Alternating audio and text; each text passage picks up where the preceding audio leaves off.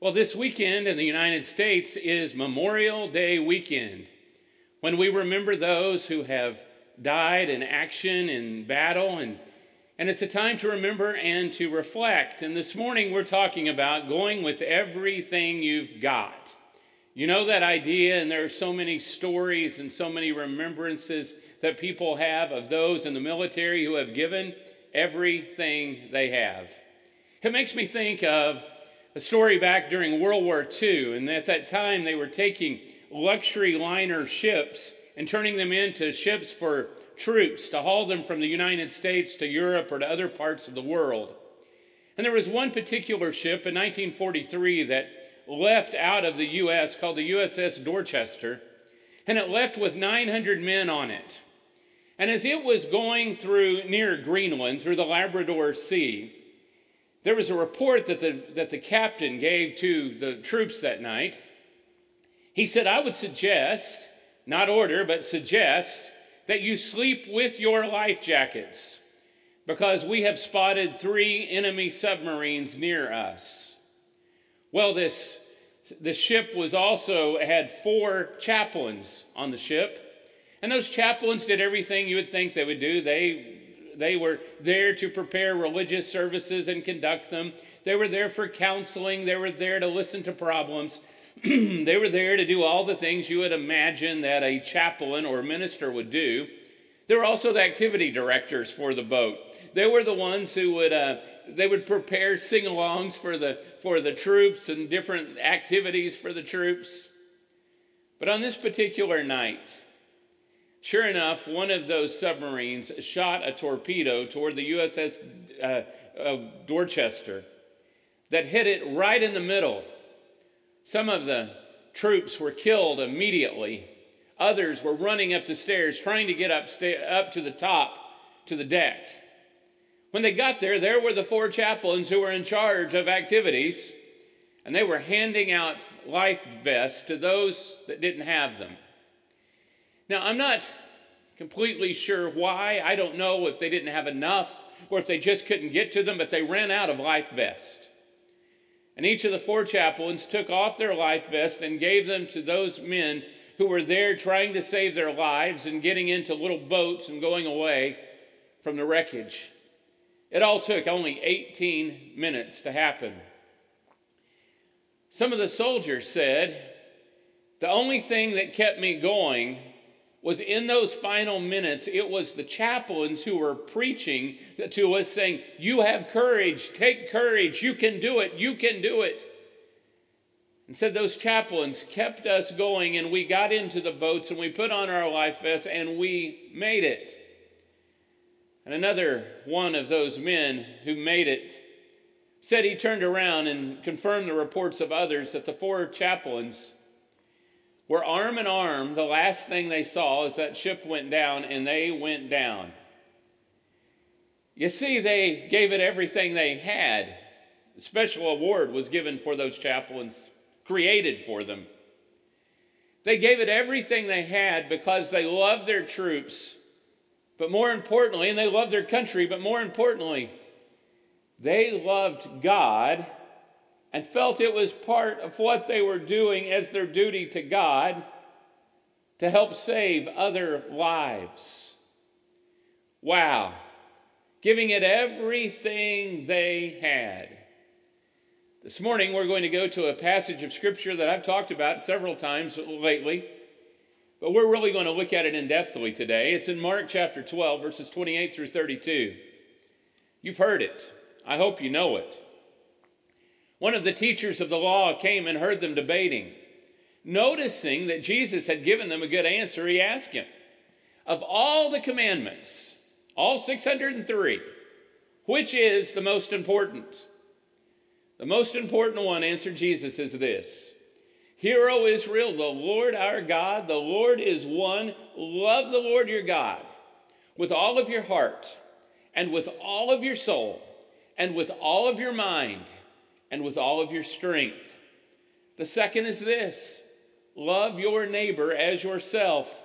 There is no commandment greater than these." Now tonight we'll talk a little bit about the second commandment. But this morning we're going to delve into that first one, and unfortunately for some of us, we have heard it so many times. You have probably already fallen asleep thinking, what did he even say? Because you've heard it so many times. I don't blame you for that. I can understand how that happens. But today we're going to think about it. What does it mean?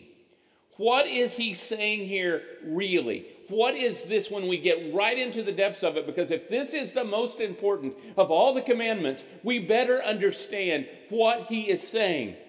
And so this is part of it. That I love God with everything I am and with everything I own. Every piece of me loves God. From my head to my toes, I love God. That's what Jesus is asking for.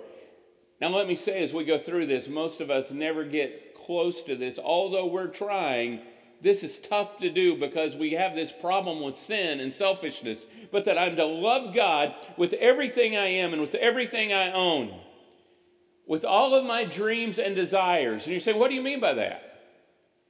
What is it you desire in life? Where does God fit in that picture? Is he the center of that picture? Because he does not want to be an add-along, because not just adding it along the side is not loving God with all of our heart. How does God fit in the midst of my desires and my dreams? That doesn't mean that you have to be a missionary to the Congo. It doesn't mean that you have to be a preacher in Houston. But where is God in my dreams and my desires? How do I love God? With all my heart, and all my soul, and all my mind, and all my strength. And this morning what I'm praying is, I'm praying that because you tuned in, because you're on YouTube, our webpage, or on Facebook, and you are seeing this service, that somehow you're going to be different. Not because of me, but because you are going to see God in a way that you've never seen him before. That you are going to somehow be transformed in mind, in soul, in body, in heart, in strength today. Because you're going to see God's word like you've never seen it before. So what's he mean by heart, soul, and mind? Well, these are a little harder to kind of put our fingers on, but it's my inner being. That with what is inside me, I love the Lord with everything. It's my thoughts and my wishes. It's my desires that I talked about. It's everything. That's my heart and soul and mind, that what I'm thinking about is loving God and putting God first. And the way I love my spouse is partially in my love for God. And my love for my kids, it is love for God that motivates that. And love for whatever it is God that is motivating all of that. When I love God with my heart and my soul and my mind, I long for God. Could it be that some of us don't long for God? Could it be that some of us are watching right now because we're afraid of lightning coming down? Could it be that some of us have kind of enjoyed the hiatus from God? Now, I hope you're closer to God because during this quarantine, but could it be that some of us have kind of enjoyed letting our relationship with God wane? I pray that's not where you are, but could it be when I love God with my heart and my soul and my mind, I long for God and I truly want God to be praised. I want people to know him. I want people to love him. I want people to be baptized into him. And I pray for that and I think about it because it pleases God. You know, just as it is with our kids or with our spouse, we want what's best for them. And when somebody hurts them, it hurts us. When you see people sin and do things that obviously are not what God would want, does it hurt you? Because if it does hurt you and you say, oh, that makes me sick because I know it makes God sick, then you start to understand what it is to love God with your heart and your soul and your mind.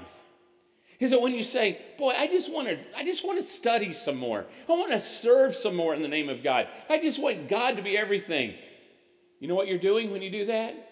You're loving God or starting to love God with your heart and your soul and your mind. When you're in your car and you're driving down the road and you're thinking, I wonder what I could listen to. This kind of music, or maybe a podcast that is Christian-based about God or Scripture. Excuse me. You are loving God with your desires, with your wishes, with your mind. And once we start transforming, when those things become cumbersome, it may be that we are not loving God the way He called us to be. It's when I can say, His will be done, not mine. What I find myself doing a lot of times is saying, Lord, this is my will. Now, would you please conform to my will? But when I can say, Lord, I definitely have something I want, but I'm giving that up because I want what you want. That is loving the Lord my God with my heart, or at least starting that way, with my heart and soul and mind, rather than loving David with all of my heart and soul and mind and strength. I think about Jesus in the Garden of Gethsemane. You remember the passage there when Jesus knows he's about to die. He's in the garden just before they come to arrest him.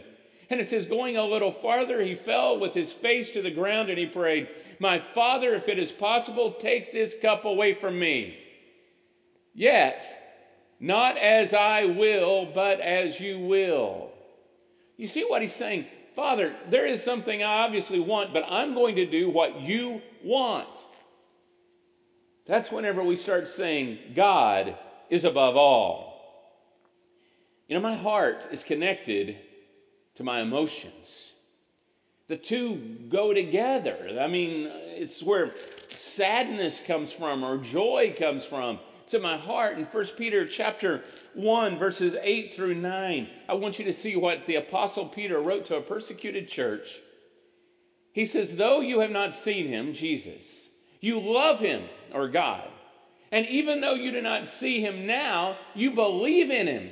And you are filled with an inexpressible and glorious joy, for you are receiving the end result of your faith, the salvation of your souls. Do you see what he says here? When you love him, you're going to have a joy that is inexpressible, that is glorious, that people are not even going to understand. Do you know who he writes this to? He writes it to a church that is scattered, that is running for their lives, who you might say is meeting in isolation. He writes that letter to them because of all they're going through. But their love was stronger than the fear of suffering. If they were going to suffer, they were going to suffer. Now, they weren't going to just walk out and say, kill me. But if it came, they were going to be able to do that because of an inexpressible joy that they had. You know, I think of a story that Frederick Douglass wrote in his autobiography that some of you may remember or may have read before. Frederick Douglass was one of the greatest orators and abolitionists ever to live. He obviously lived about, 150 years ago, lived an African American that lived in a very difficult time in our country's history. He was born as a slave in Maryland. And as a slave, with slaves as often happened, his mother was sent or sold to another owner, another plantation, 12 miles away from her little boy, her baby boy. For whatever reason, they thought that was the best thing to do at the time. I don't agree, obviously. His mother worked in the fields all day long, and often at night, she would walk those 12 miles, sneak away from her plantation, and walk 12 miles so that she could hold her baby boy and she could sleep just a few minutes or hours with her little son as he grew up. And then she would walk home 12 miles so that she would be in the field by sunrise so that she wouldn't be whipped. You see, if she were late, she would suffer. But what kept her going was a love for her son, and the love for her son was stronger than the fear of suffering. You see, that's when we start loving with all of our heart and our soul and our mind and our strength. When we love God so much that our love for God is greater than our fear of suffering. What Jesus says here, "Hear, O Israel, the Lord our God is one. Love the Lord your God with all your heart and soul and strength and mind." You may know that comes from Deuteronomy chapter 6, verse 5. Yeah, we went through those things fast, didn't we? Deuteronomy 6, verse 5. Love the Lord your God with all your heart, with all your soul, and with all your strength. Now you remember what they did with this command. They were to write those things on paper and put them in little boxes on their head or on their shoulders. They were to tell their children about it when they walked and everywhere they went. This was the passage, the Shema, that they were to know. One famous commentator, Walter Brueggemann, said, "Nothing less is commanded than that Israel will be totally, exclusively, without reservation, devoted to the purpose of Yahweh in the world." Do you hear all those things? Totally, exclusively, without reservation, devoted to the purpose of God. And so we say that's Old Testament. And so as soon as Jesus was asked, what is the greatest commandment? He says to love the Lord your God with all your heart and all your soul and with all your strength. And so what Jesus is saying, Christians, don't be cultural Christians. Don't be people who are be casual Christians. Instead, you love me and worship me and be committed to me totally, exclusively, without reservation. Be completely devoted to God. You see, that's what God calls us to. Now, I've separated out this one word, strength. Some of your Bibles will say might. Makes sense. They're both good words to use here. But sometimes they don't capture the meaning of what it is, strength or might. And sometimes we say, well, if I were to ask you what is your strength, you might say, well, my love for God. Well, it's more than that. That's a little bit redundant. What is it that is my strength that I love God with? Well, that word from the Old Testament is literally things like ability. It's what I hold on to. It's what I possess. Some commentator or some translators have said that if you were to really say what this word is, and it doesn't work very well in English, but what this word is, strength, is muchness. It's not on your screen, muchness. It's not really a word for us. But that you'll love God with all your heart and all your soul and all your mind and all your muchness. And so you might say, okay, well, love God with strength. What in the world does that mean? Well, whatever you think you have much of, that's what you love God with. And so some of us might say, well, I'm really smart. I'm an intellect. You have no idea what I made on the ACT or the SAT or the MCAT or the LSAT or the ZPAC or whatever it is that you took, whatever test it was. Yeah, that's what I am. I'm intelligent.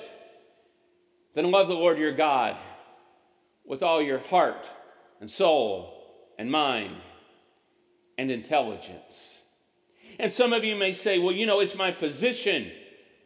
It's my position. I have risen through the ranks in my company. And I'm the CIO or the CEO or the CFO or the COO or the COO, whatever it is. And that I've risen. And it's my position that makes me something that I'm really proud of if someone were to ask me. It's the letters after my name if someone were really to say, you make sure that you call me such and such. He says, then love the Lord your God with all your heart and soul and mind and position. Some of us may say, well, I'm not that smart and I don't have that big of a job. It's my personality. I can walk in a room and I can work a room. I can make people happy. I can make babies happy and old people happy and everybody in between. It's my personality. He says, and love the Lord your God with all of your personality. That your personality is a worship and an honor to God. It is not about you. It is about God. So here's one that's a little bit more difficult for us sometimes. When he says strength here, this muchness, it would include our money. Oh, that's a meddling one, right? Preacher goes to meddling, right? This is a very giving church. It's about worshiping God with all of my muchness, all that I have, it's God's. Whenever the stock market is like a roller coaster, it makes us nervous sometimes. We start thinking, oh no, I was about to retire, or I had this much yesterday and now today I have nothing, whatever. Sometimes we're very proud of our money, and we're proud that we happen to go into the right field at the right time to make the money that we make, or maybe it's because of our incredible intellect or our great personality that we have the money we have, we think, right? He says, whatever is your muchness. Interestingly, more than a third, more closer to 60% actually, of the parables have something to do with money because we consider it so much.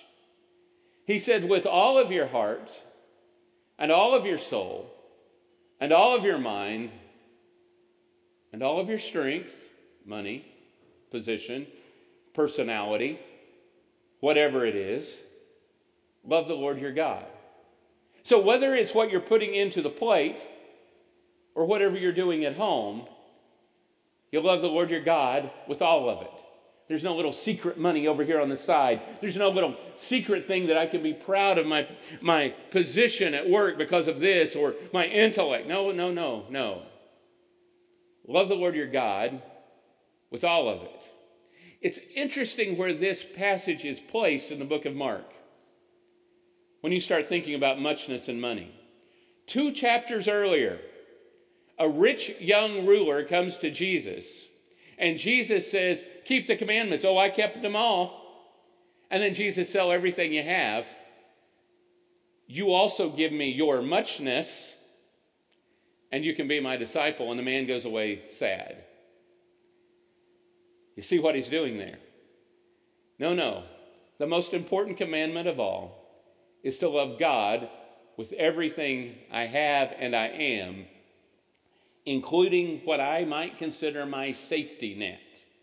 And my safety net may be my money. My safety net may just be my great personality. It may be my job. It may be my intellect. No, we love God. We love God with everything.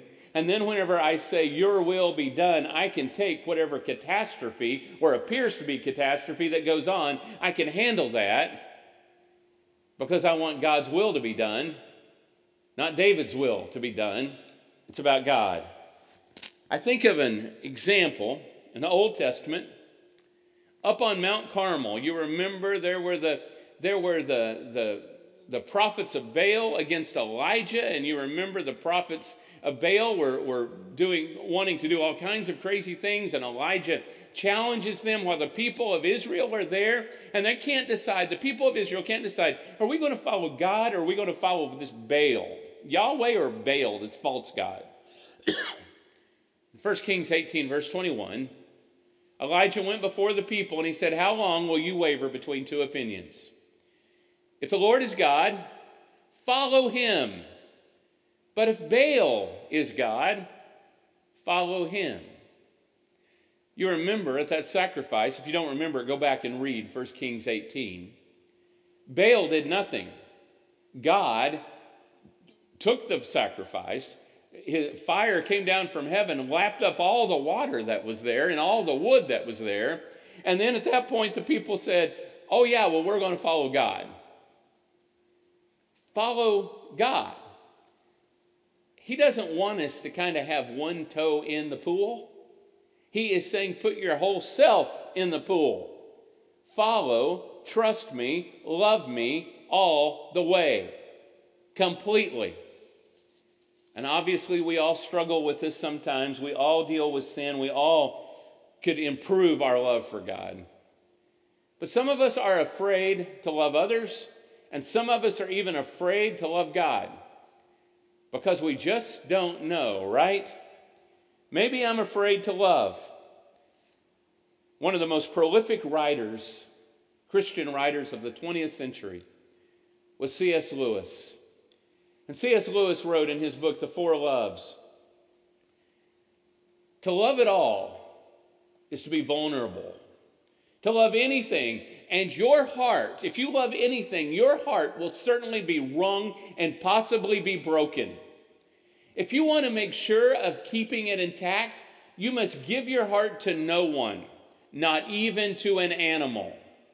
Wrap your heart carefully round with hobbies and little luxuries and avoid all the entanglements. Lock your heart up safe in the casket or coffin of your selfishness. But in that casket, safe, dark, motionless, airless, it will change. Your heart will not be broken. It will become unbreakable, impenetrable, irredeemable. The only place outside heaven where you can be perfectly safe from all the dangers of love is hell. And it is a pitiful thing to have a heart that is so hard and so afraid that it will not love. God has created us to be beings that love. He loved us first, and He wants us to love Him with all of our heart and soul and strength and mind. And you know what? He loves us like that. He loves us and wants us to be with Him forever. So this is what I ask you this morning. What am I holding back from God? All of us are probably holding back a little bit, aren't we? Some of us more than others. What am I holding back? God says, I want you. I will be with you and protect you. And I'll give you this home that is greater than anything. Just love me. Be honest and sincere and faithful. Love me. This morning, if you want to be baptized into Jesus, we'll make that happen. You can go to our website or put it on in the Facebook comments, whatever it is, we'll make that happen. Another thing, it's not on today because I forgot to put it on today. If you have comments or prayer needs, send it to elders@mcoc.org, at elders@mcoc.org.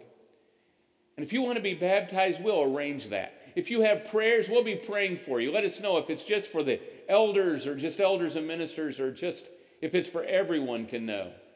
We want to help. Let's pray. Dear God, increase our love for you. Because, Father, we all have these pockets of selfishness that we hold back for ourselves. We think we get away with things. But when we're brutally honest, Father, we know that we have no hope. We have no secret places.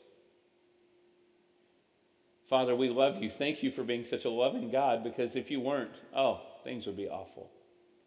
But Father, you give us hope. You give us direction. You love us. And we need you, Father. In Jesus' name, amen.